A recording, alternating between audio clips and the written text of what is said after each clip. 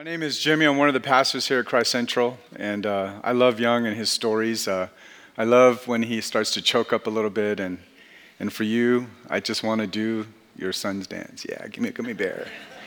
I love gummy bears, man. We both share a son named Josh, and we connect in a lot of ways. This Sunday, we're continuing our real life relationship series. We're talking about a lot of the different relationships we have, whether it's marriage, with children, coworkers. Today we're talking about evangelism and how we share with people in our community. Evangelism is one of those things that I think for a lot of Christians, we know it's good, we know it's important, but it's something we just don't do very often or much at all.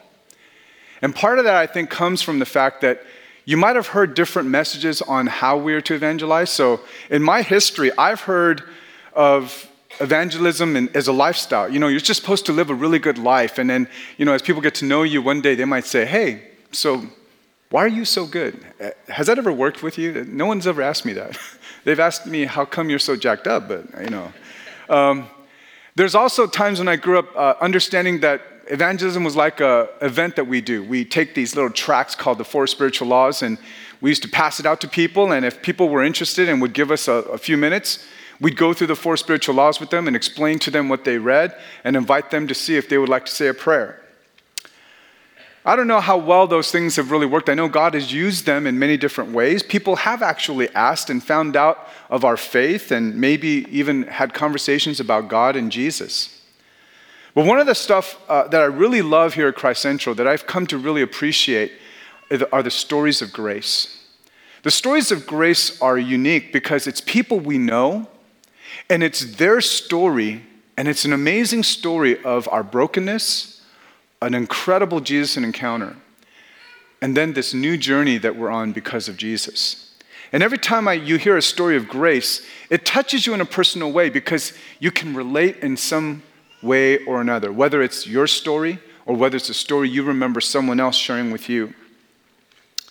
I love the stories of grace because it makes it personal. It's not just something that happened 2,000 years ago or before.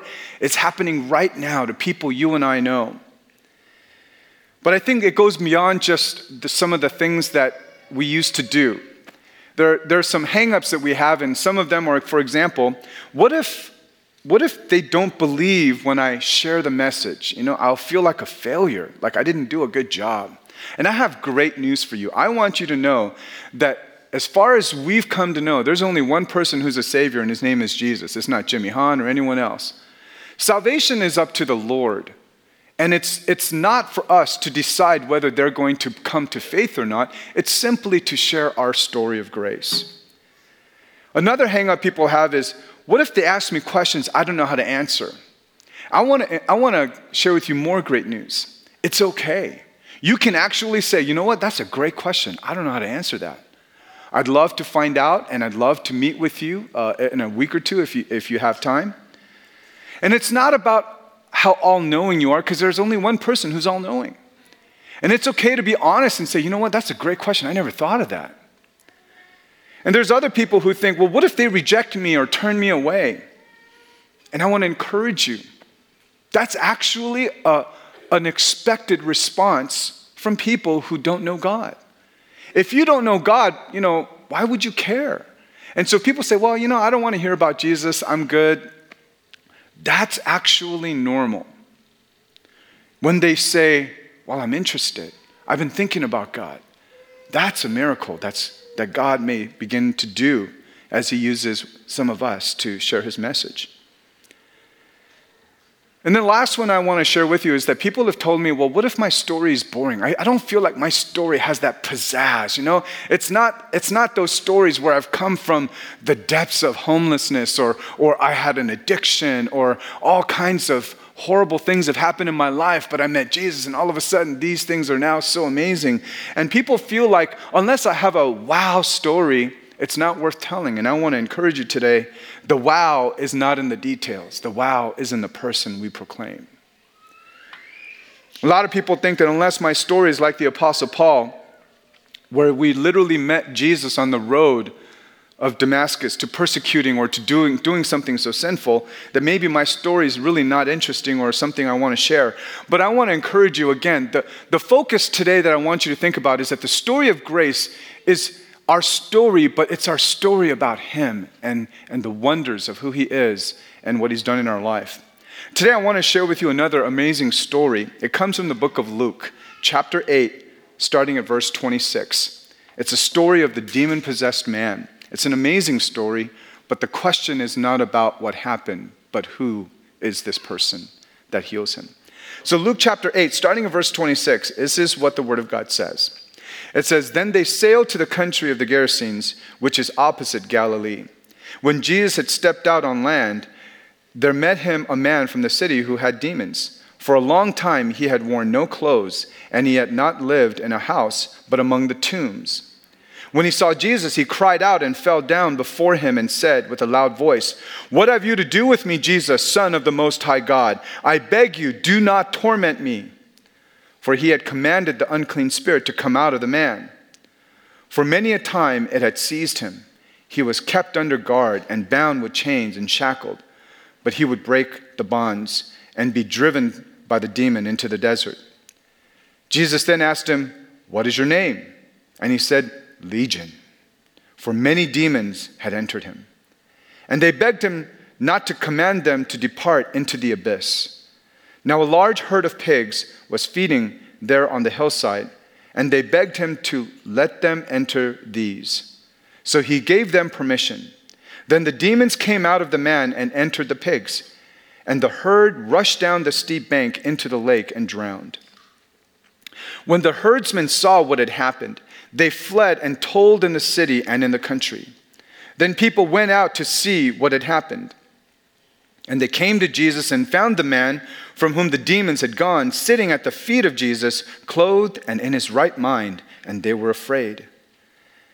And those who had seen it told them how the demon-possessed man had been healed.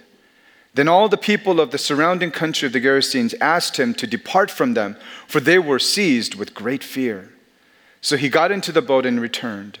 The man from whom the demons had gone begged that he might be with him, but Jesus sent him away, saying, 'Return to your home and declare how much God has done for you.'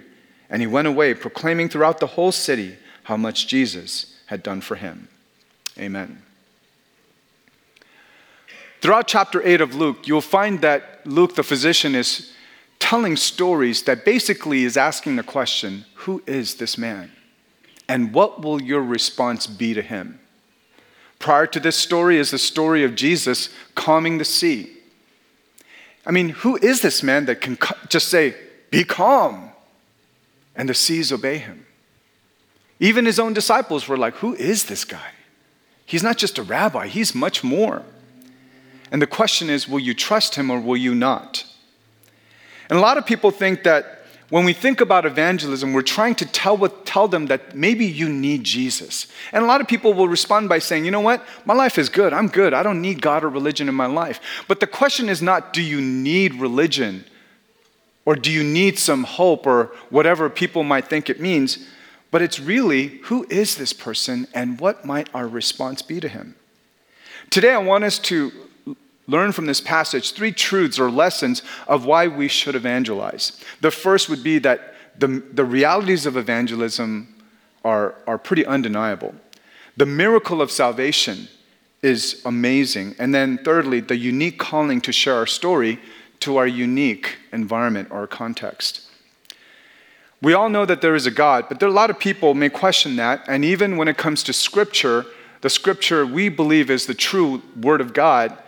But if we could just understand that if the Bible is really God's Word and there is a God, then this story, among many stories, begin to unfold for us some of the undeniable realities of the world and the life that you and I live in.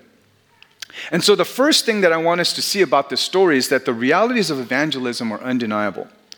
Our salvation is a spiritual experience. And the reality is that the spiritual realm is real. It's not that you and I encounter demons and angels all the time, or maybe some of you have never encountered that.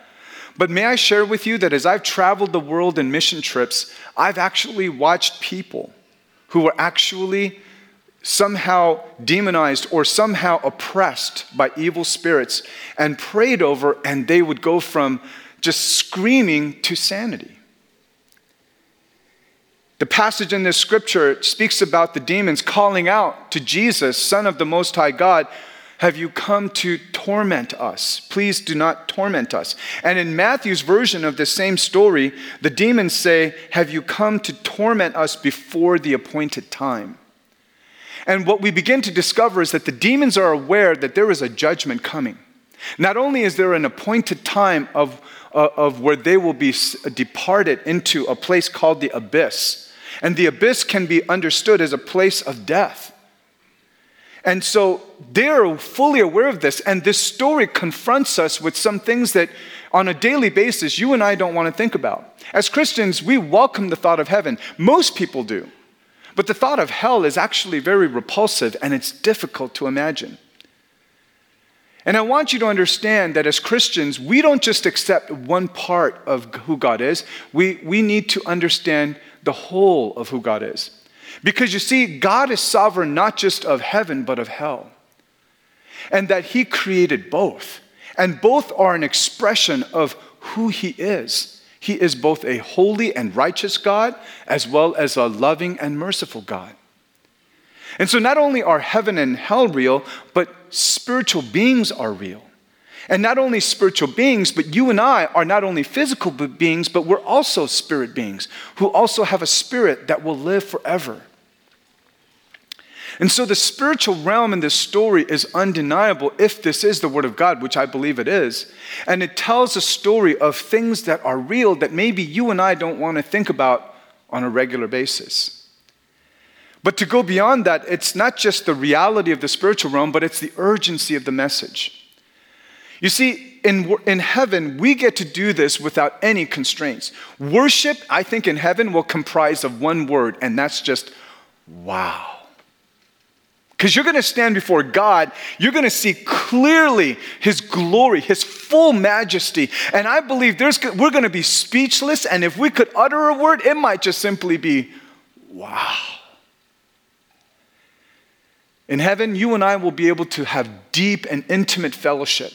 Today, it's hindered by the social norms and our seats and our space and I know you, I don't know you. And even in this place among Christians, we don't often feel like these people are family, but you are. And when we go to heaven, we will fully realize that, and we will have absolute love for one another. And so in heaven, we can have worship, we can have fellowship, but there's one thing we will not have in heaven, and that's the opportunity to share the gospel. Because once Jesus returns, that's it. The famous crusade-leading evangelist, Billy Graham, who's now gone to be with the Lord, once spoke in one of his messages, and he asked a very important question. He said, "What would you do if you knew that Jesus was returning tomorrow? Would you live the next 24 hours differently?" That question is a very probing one, because we all talk about bucket lists, and as I am in my 50s, I think about bucket list items.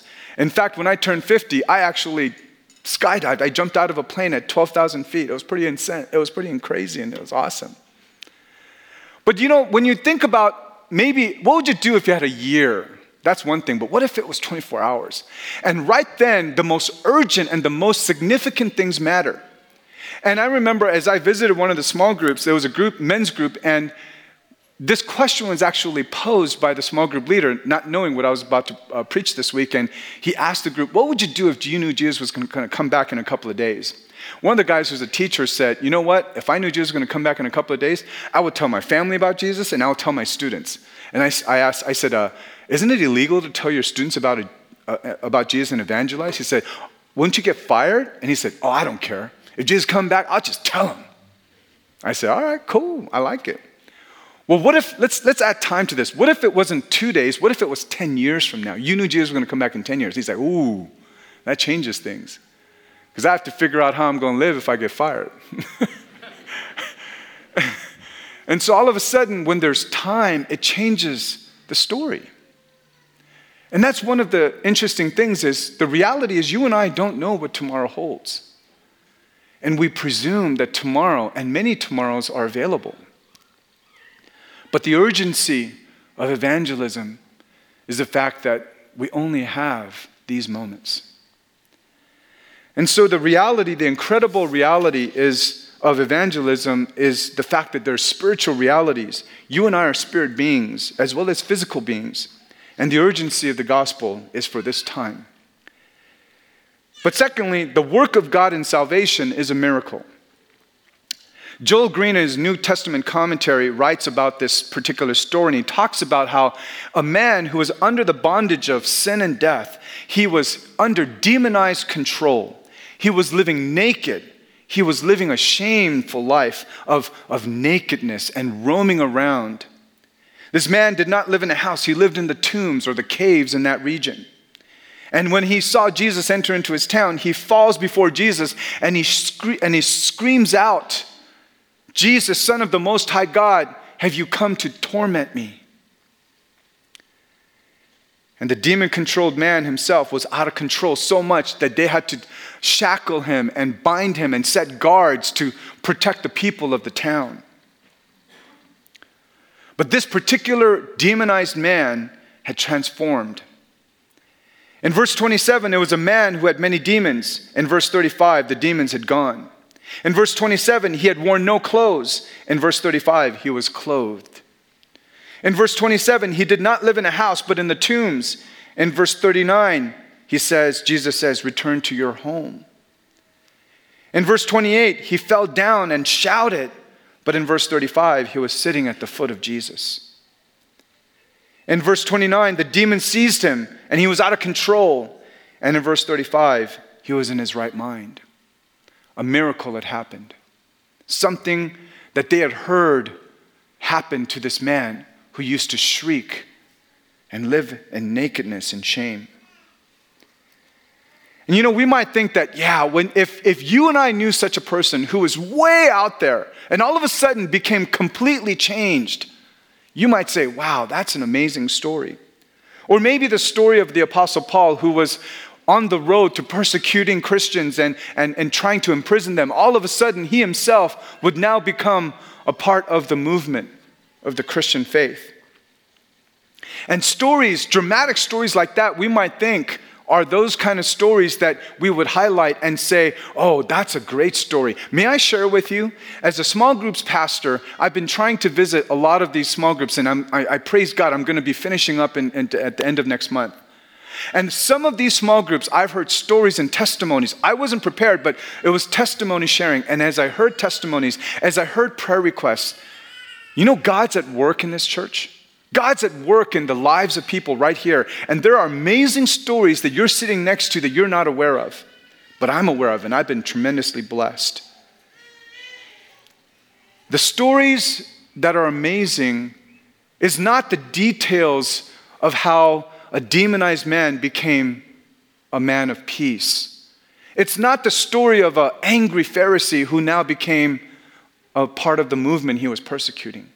You see, these are details, but what's amazing about these stories, what's amazing in this story is the question of who this man is, the miracle worker himself, Jesus Christ.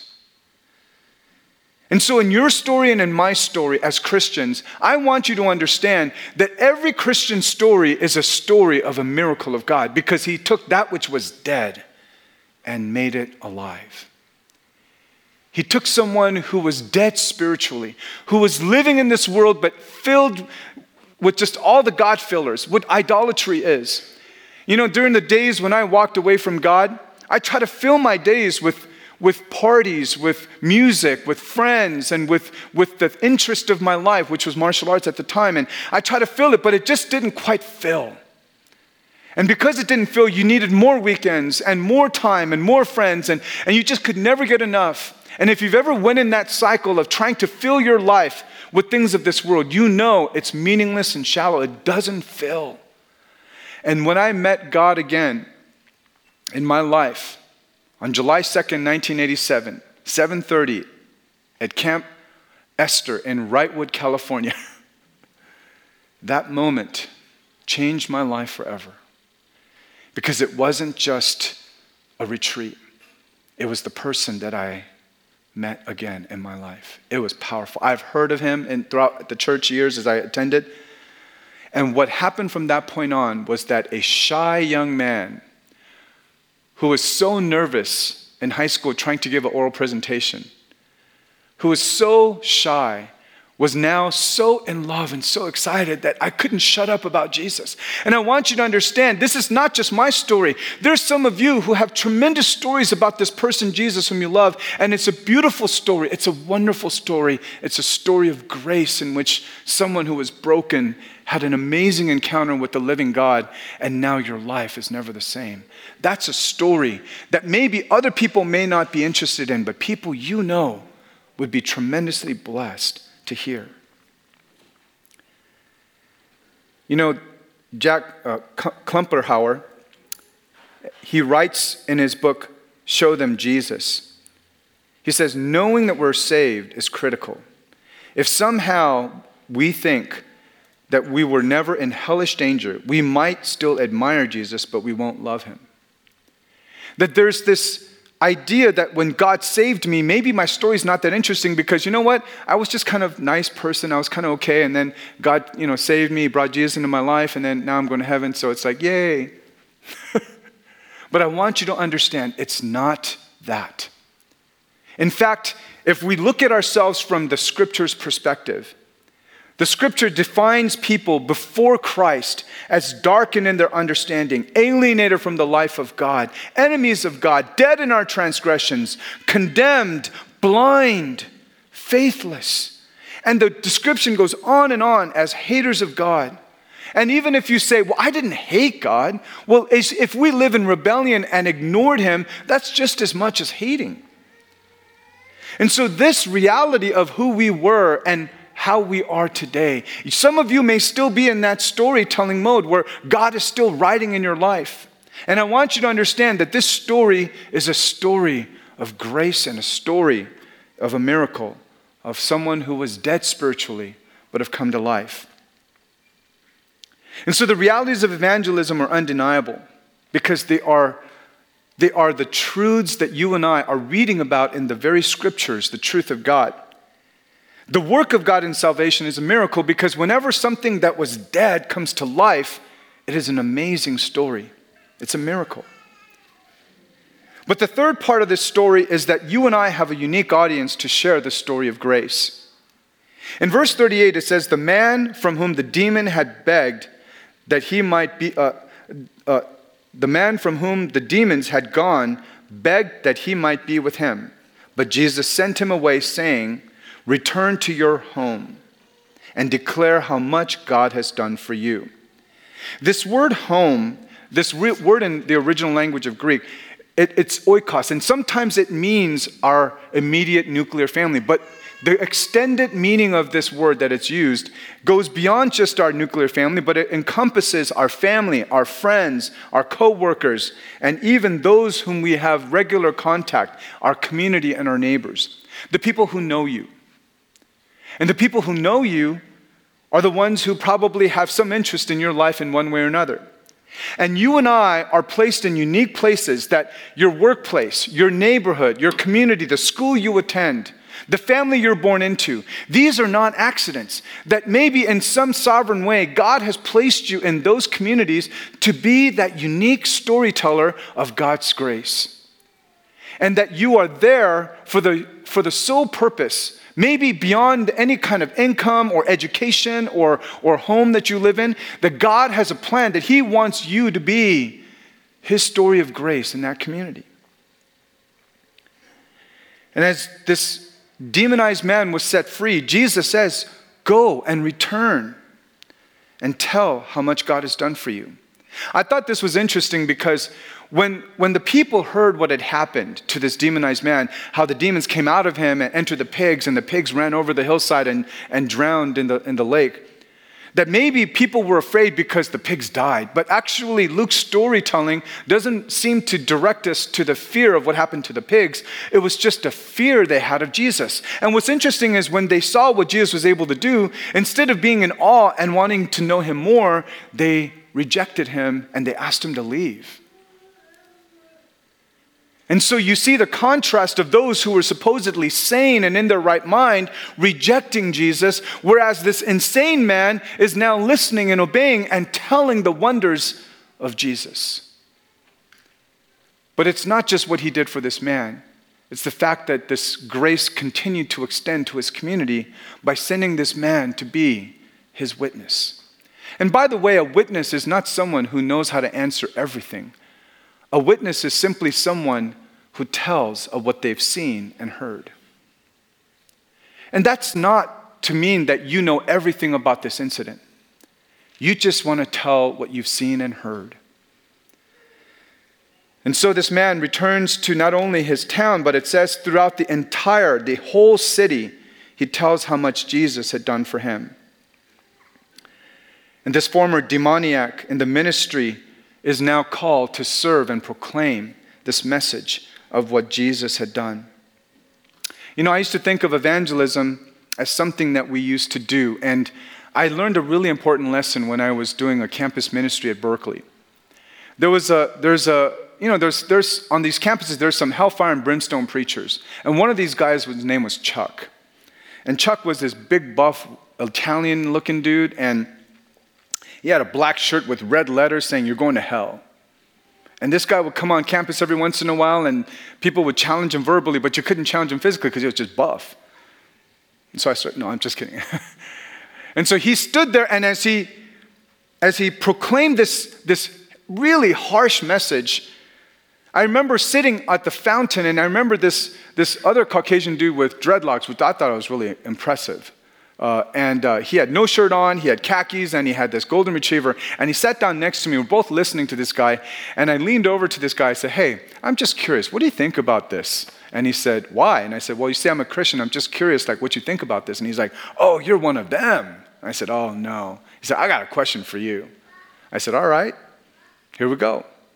He said, "How come you Christians are so quick to tell us what you believe, but the moment we start speaking about what we believe, you want to leave?"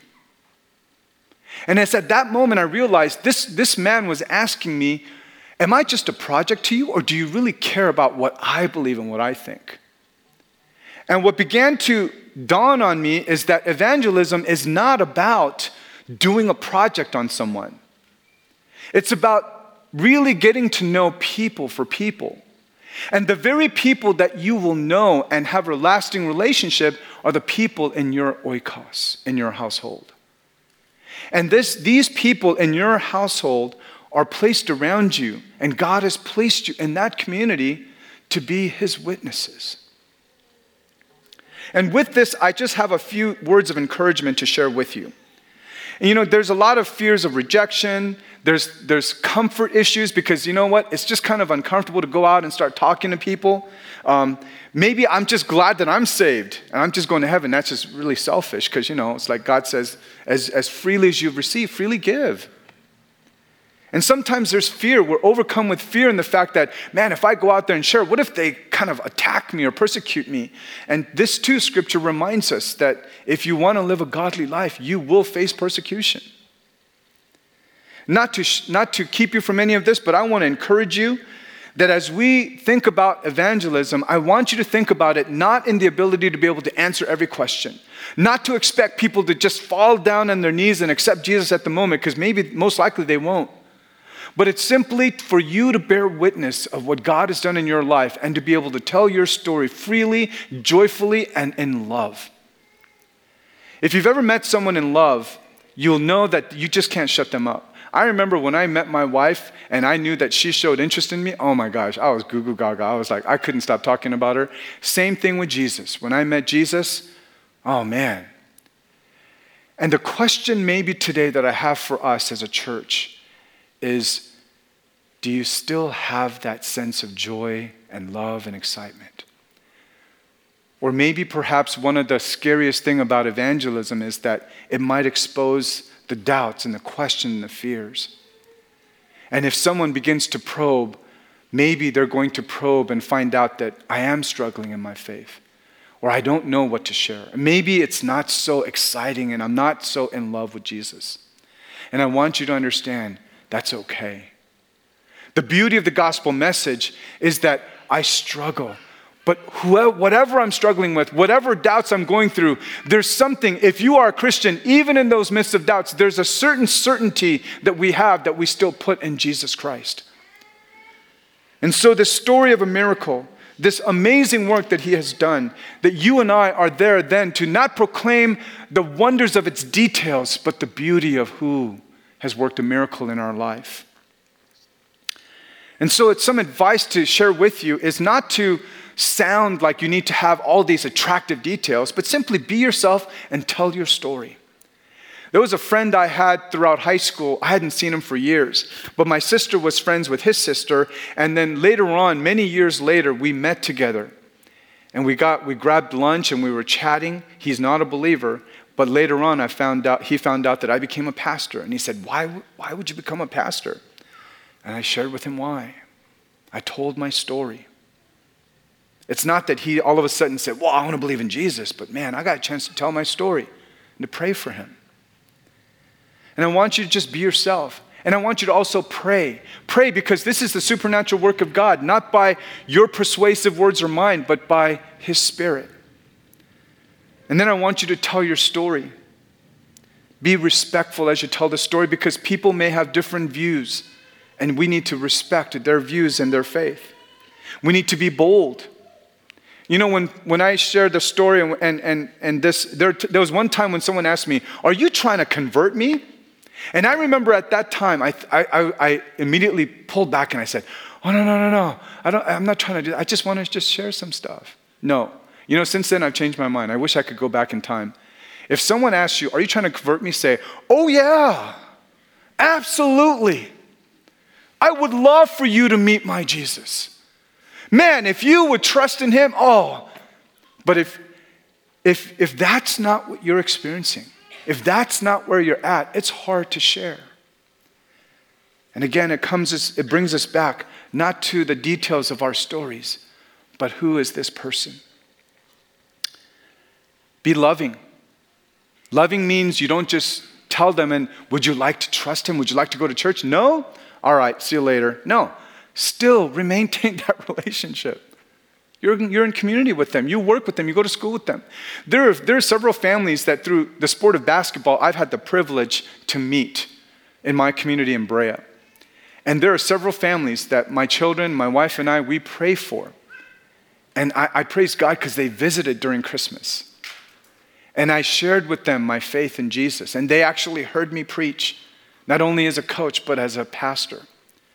And I love that they have certain questions. And I'm still praying and trying to reach them with more stories of what God has been doing. But I want you to understand that just because they didn't receive Christ doesn't mean that we end our relationship. Our call is to be a witness, to simply share what we've seen and heard. The conviction and conversion is God's business, not mine. And the power to be his witness comes as the Spirit of God reminds us of the gospel and the hope that you and I have. At the end of the day, I love what this story represents because it's not just a parallel story to mine. It's actually a wonderful story that reminds us of Jesus. That he was a substitute for our penalty of death. That though he was rich, he became poor. That though he was crowned and robed in majesty, he became naked on a cross. That though he himself is life, he walked among the spiritually dead, proclaiming the message of God's kingdom. And though he is not just the giver of life, he is life itself. He came to give so that we might have life. You know, as I think about this, I just want to really encourage you as a church. I know what it's like to feel intimidated or to be worried about people's responses. I get that. And no one wants to be seen as that Christian weirdo, fanatic freak at work or at school. I get that too. Maybe what I'm asking you and what I believe what Jesus told this demon-possessed man who's been set free, he said, go and just tell them your story. You can't argue with the story. It's my story. But maybe that story, because it's real and it's in your life, maybe God will use that to shed light on who this amazing Redeemer is. And I hope that you will be fearless. I hope you'll be bold. I hope you'll be loving. I hope you'll be prayerful. But mostly, I hope you will tell your story to your household, to your community, to your oikos. And I hope you will do it continually as God affords you opportunity. If I may encourage you, as we end, when you go home tonight, if those of you who want to, and just remember, would you start writing a thank you letter to Jesus or God? I say this because it's so significant. When you start saying thank you, you're trying to think, what am I thankful for? And as you recall the things that you're thankful for, I think your story will continue to unfold. Let's pray.